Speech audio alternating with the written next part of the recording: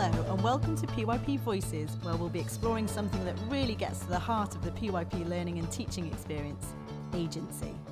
This edition was recorded at a PYP workshop where educators from Europe and the Middle East were action planning for the year ahead.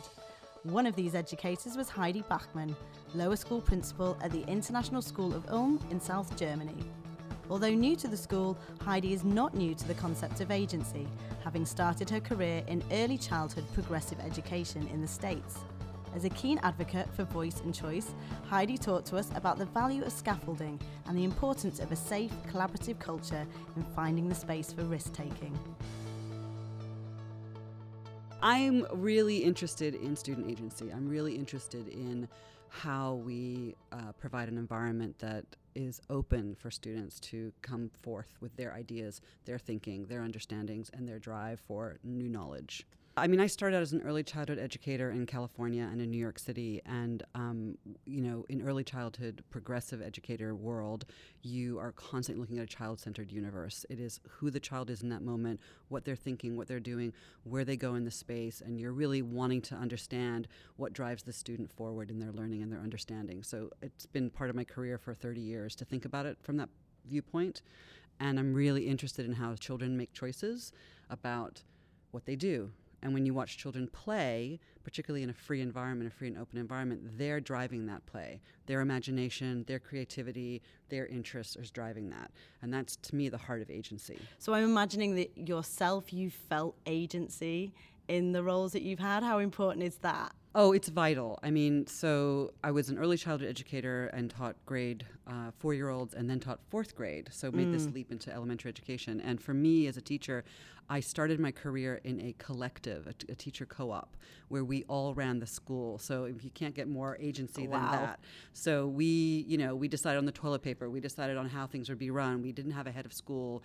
We were it. So those are my roots. And I was really lucky and honored to be able to start my career that way. We acknowledged, of course, that learning and teaching is contextual and brings with it a wealth of experiences and perspectives.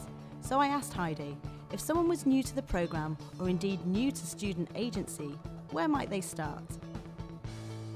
I suppose one of the places I would start would be sort of what are the areas that are non-negotiable in my school, and where's the room for creativity and movement. And so, particularly in a new environment, you want to kind of get a lay of the land. You want to get a sense of, okay, this is where we're going. And there could be things around math or reading and writing curriculum that are sort of set already. And you want to know what the parent expectations are. You want to know what the national curriculum is maybe that you're tied to. You want to know those parameters that you're working with. Yeah, and that's interesting because, as you say, sometimes people do see, agency, is that everyone doing whatever they want, whenever they want. Right. You're not going to just fling them into this big open pit of like, go for it, figure out the world on your own, kid. You're going to actually give them some structures, some scaffolds, and your classroom is a very much essential part of that, as is the school, as is the community, and as is the place where you reside. So it's figuring out as a teacher what each child needs for that scaffold. Some need more than others. Some just need you to help them refine questions they might have. Some need you to think about resources. Some need you to think about how you're going to organize the actual materials that you're trying to figure out here. And there's skills involved. There's skills that you have to learn in order to go after your ideas, to go after your questions, to think about that. So kids need us to help them with that, and they need to feel secure in that as well. They're looking for some of those scaffolds, but it's a constant negotiation of making sure you're not over-structuring things and making sure you're not under-structuring them. And that's a very tricky thing for teachers, for kids, for parents to understand sometimes. And we make mistakes at it. We're not always going to get it right. And it's the same with educators? Yeah. I've just become a principal, and one of the things I think about a lot is, what do my educators, my teachers need from me to feel secure in their jobs, to feel seen and heard, and to feel free to explore their interest in education, their interest in curriculum, their interest in pedagogy. And I have to provide them with some scaffolds as well. I've got to provide them with space and time, with resources, with ideas. And it's also that balance of not too much, not too little, and how do I find that right thing. But frequent check-ins, reflections, talking to each other about where we are, which is the same thing we should be doing with children. It's to me, one of the reasons I became a principal versus staying in the classroom for me and working with teachers is working with students to working with teachers. I'm still teaching. I'm still providing an environment. I'm still enabling growth and change and intellectual rigor. And I provide that from a slightly different standpoint from my educators, who are now also providing it for their students. And that modeling of that is part of what happens in supplying kids with an opportunity for agency. I think we as leaders in education have to constantly be questioning ourselves in our own learning process too, of how am I modeling this? How am I modeling my own mistakes and reflecting on that kind of in public a little bit? Like, whoa, I kind of blew that last staff meeting. I was way too much, overplanned, whatever, or I underdid this, or and reflecting with your staff about that is the same way you might do that with students of how did that work out? What happened when you did this? What did you need? And that's all part of it. And if we can help students see that we're also learning, I think it creates just this actually quite lively, lovely environment of risk-taking. This journey that educators and the students are going on, I mean, is it fair to say that it can be a little bit scary? Oh, really scary. Yeah, very much so. I mean, here's the thing. This risk-taking, this vulnerability, we have to be willing to fail. We have to be willing to fall flat on our faces, and sometimes really in public, in front of our peers as teachers, in front of our students, doing it in front of their peers, in front of parents, and our boss, So it's really scary. And I think if we can, one of the things I work at is really creating, I hope, a safe space for that. That, as much as possible that we can acknowledge, wow, that didn't work. What can we do to kind of pick ourselves up, brush it off, and learn from it? And I want to model that from my teachers as well, that I do it just as much as they do, just as much as their students do. If I was to think about you're going into a school and we're looking for indicators of agency, both with educators and students, what kinds of things might we expect to see or hear? Well, I would certainly be looking for questions up on walls that kids are asking and students are asking about subject matter, about their interest. I'd want to be able to sit down next to a child and ask them, so what are you doing and how is this working? How did this evolve for you?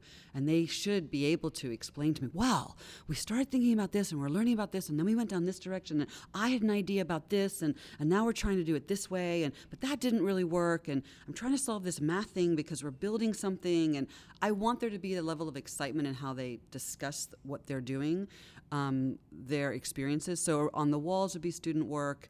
I think it would be slightly messy and noisy in the classroom, which I know is not everybody's comfort level. But I'd also want to see students talking to each other, collaborating with each other. I'd like to see different forms of documentation, writing things that are meaningful to them, authentic audiences for their ideas and their communications. The other thing would be documentation of action that they've taken, possibly community connections. Are they working on a particular project that will impact something locally or globally? How can they communicate about that?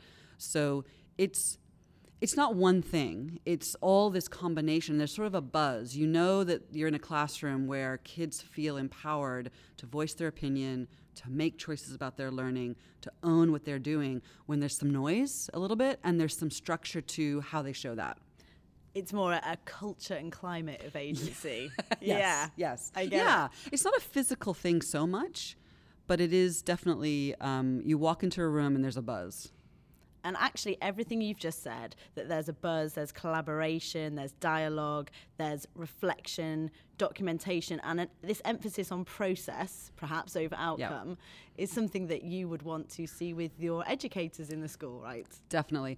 Yeah, and we, at the beginning of the year, we started off looking at sort of what our goals were and what we wanted to focus on, and as individual educators. So we always look at that. And then, of course, right now we're in the end of the year. It's the appraisal process. We're looking at sort of where are you in your goal setting?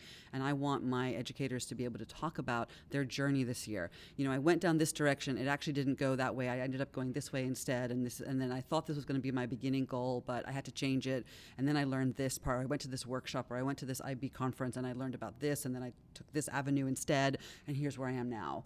And that is also part of this whole journey. It's a little messy. You don't quite know where you're going to go. There might be a dead end at some point, and then you've got to kind of retreat and go back another direction. And we have that dialogue right now going on at my school, how we have kind of gone through this year. It's our first year together, so I'm really excited to have those conversations, like, well, what did we accomplish and how did we get there?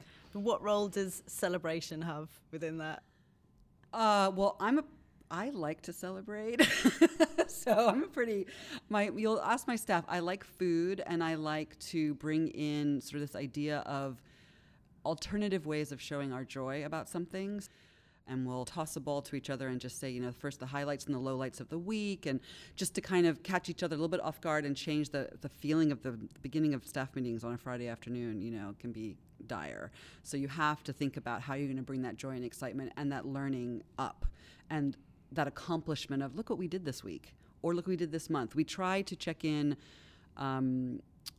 every couple of weeks about how things have been going and what the highlights are, and I try to emphasize that. If someone's listening now and they're thinking, how can our school or our educators find some space for agency, what practical things could someone just try and do today or this week to find that space? So we are currently in the middle of starting our student-led conferences, and I think I scared my staff just a little bit when I basically said, okay, I don't have a particular model of how you should do this. It's really open. I want to hear your ideas. We did a brainstorming session first. What are all the different ways we could run student-led conferences? And they came up with all these different ideas. And then I said, okay, so you've got to choose one that resonates for you. And then we're going to collaboratively plan that together. We're going to brainstorm with you what that could look like. And then you get to reject it or keep it. And if you reject it, you got to start over. But if you keep it, then we'll keep going down that path. So at first they were like, whoa, lots of choice, lots of opportunity to kind of look at all these different things. But now, next week, we're doing them. Yeah. They've come to this place where it's now concretely, they've been able to choose on their own. They've been able to really plan. We've collaboratively given each other ideas about it. And it's their voice with their students. And their students also participated in choosing this and coming up with this. So it's, I think, a real example of teacher voice and choice in this particular thing that's also structured. We have to do it. We're doing student-led conferences. That's not a choice.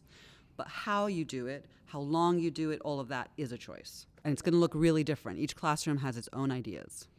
So if I had to ask you for your headline on agency as a final thought, Heidi, what would it be? That's a tough one. A headline on agency is trust children. I think trust your students. It's going to be messy, but they are brilliant and they really want to pursue their interests. And if we give them the opportunity, they'll surprise you. A big thank you to Heidi for joining us on PYP Voices and for sharing her thoughts on both teacher and student agency. Join us next time where we'll be bringing the PYP to life through more educators' passions and practices.